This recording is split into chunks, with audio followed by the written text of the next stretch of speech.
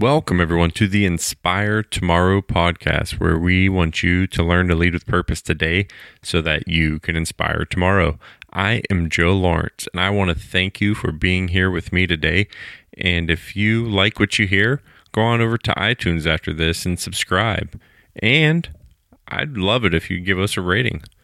5 stars is the only way to go, but I really want you to be honest and let us know what you think.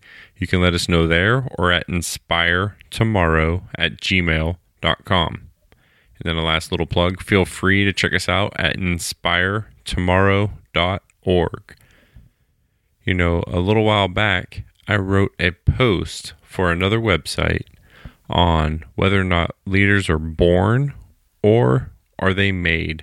That is one of the debates that we have had since the beginning of time whenever it comes to talking about leadership. We always ask, are leaders born or are they made?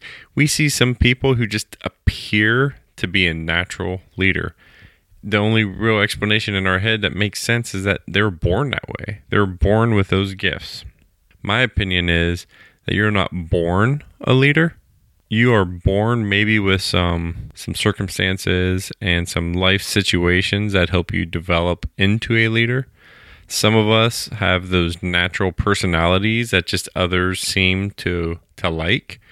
You know, there's those who just have that natural charisma, or they're just naturally, very small egos, and it's very easy to trust them, and it's very easy to want to follow them. Some are just genuinely good people who you want to be around and who you would do anything for them.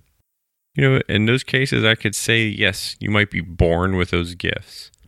But to become a true leader takes a lot of work, takes a lot of development, takes a lot of desire to want to get better.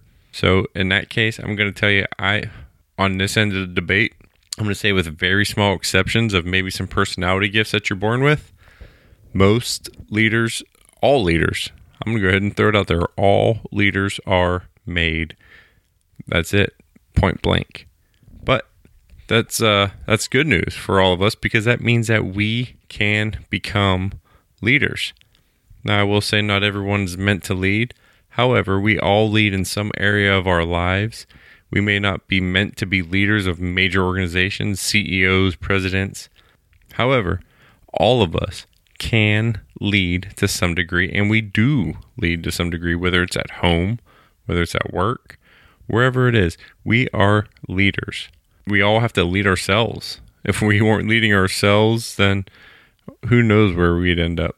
So I want to talk a little bit about, before I get into how leaders are made, I want to give a little bit of background. I want to talk about training and education. I know they seemingly don't have anything to do with leadership, but just hear me out. Training is the how to do something. So when we get trained on how to do something for work, we go in there and they have a little checklist. You do step 1, step 2, step 3. When you do these things, you get this outcome. If this outcome doesn't happen, try this. Training is step by step. It's a task. It's something that we are doing. It is a singular type event or action. Education is the why. It's the theory. The why behind that checklist that we just did. It might be if that checklist is for ringing out somebody at a restaurant, working a cash register or something of the sort. The why or education behind it might be how the cash register works. It might be the theory behind it, money that comes in and goes out, and the importance of what we're doing. That is the why. So the training is how to use a cash register. The education is why it matters and what actually goes into a transaction. But what happens is, over time, we repeat this cycle of training and education. And as we repeat that cycle, that gives us experience. We learn how the whys and the hows, how they come together and how they intermingle. And eventually, we can use that knowledge and that experience in other areas to do things that are good for the organization. We can advance. We can make it better. We could do things outside of the box. But we can't do that until we have training and education. Just like going back to driving a car. If you remember, maybe you're better than me, but I know when I first started driving cars, I was so paranoid. I'd get in and I had a little checklist I did. Put on the seatbelt, check the mirrors. Is my seat adjusted properly? Make sure I got the good tape in the cassette deck, you know what I mean? Also, making sure everything else is good. And then I remember getting on the street, turn signal, brake. Sometimes I would have to think about which one was the brake and the gas when I first started. Oop, it's raining. How do I turn on these windshield wipers? These are all things that come second nature to us now. But when we first began driving, it was very, very complicated. It was things that we had to think about. Well, now we can hop in any car and get going. We have that experience behind the wheel, and we have that education and that training throughout the years that make us better drivers and that make us more comfortable behind the wheel and give us that ability to be good drivers. Leadership is the same way. When we first got into our first leadership position, it was very awkward. We're trying to remember those little things that they taught us, maybe in some leadership course or book that we read. Make sure we do this with the people. Make sure you tell them thank you. Make sure you're listening. When you're listening, look at them in the eyes. Use good body language. These are all things that try to emulate them, and we try to use that training that we received to become better leaders. And if we are doing it the right way, we received education along the way to learn how to do some things better and how to become better leaders. So now we have that training and that education. And again, we're going to get that experience. As things happen, we're going to ask others for help. We're going to gain from their experience. We're going to learn from some of the things that we read about, some of the current events or some skill that we think might benefit. Maybe we go out and learn about some new process improvement initiative that the latest research reveals.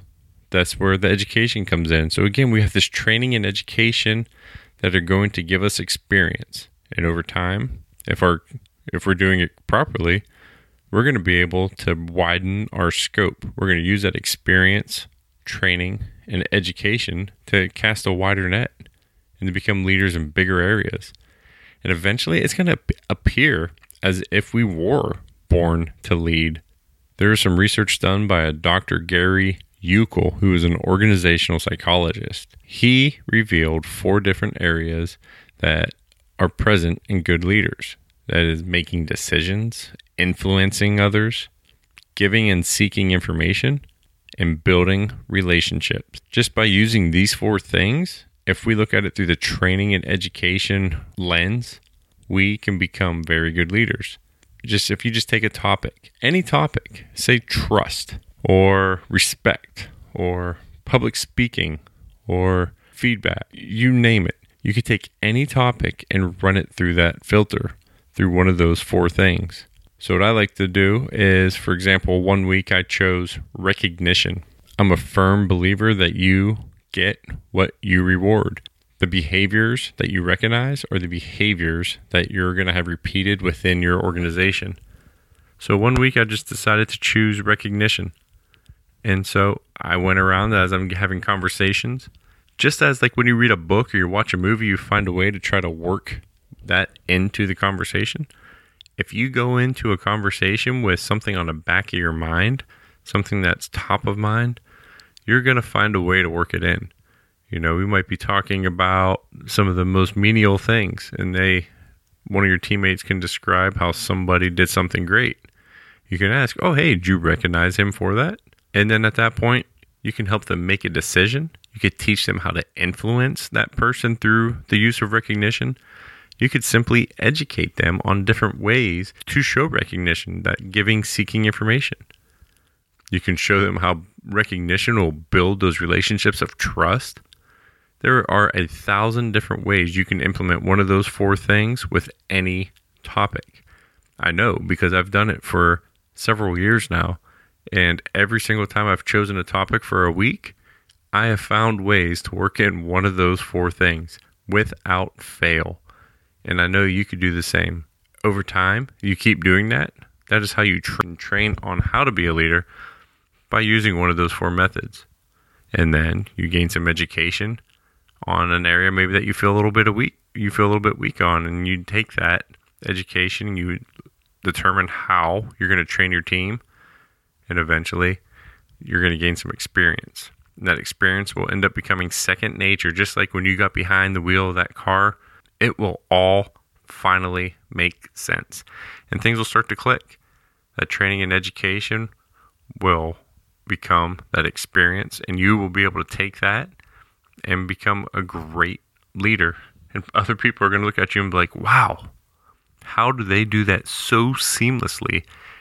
They must be born with this ability. They must be born a leader, even though that's what they think. You and I know the truth, and eventually we could teach them the truth as well. And if you want to keep learning some more truths and you want to keep learning from us, make sure you hit subscribe at iTunes. And again, thank you so much for listening to the Inspire Tomorrow podcast. We hope you enjoy what you're hearing. And if you want to hear more, go to inspiretomorrow.org/podcast. And you can see some of our other episodes. Until next week, thank you very much.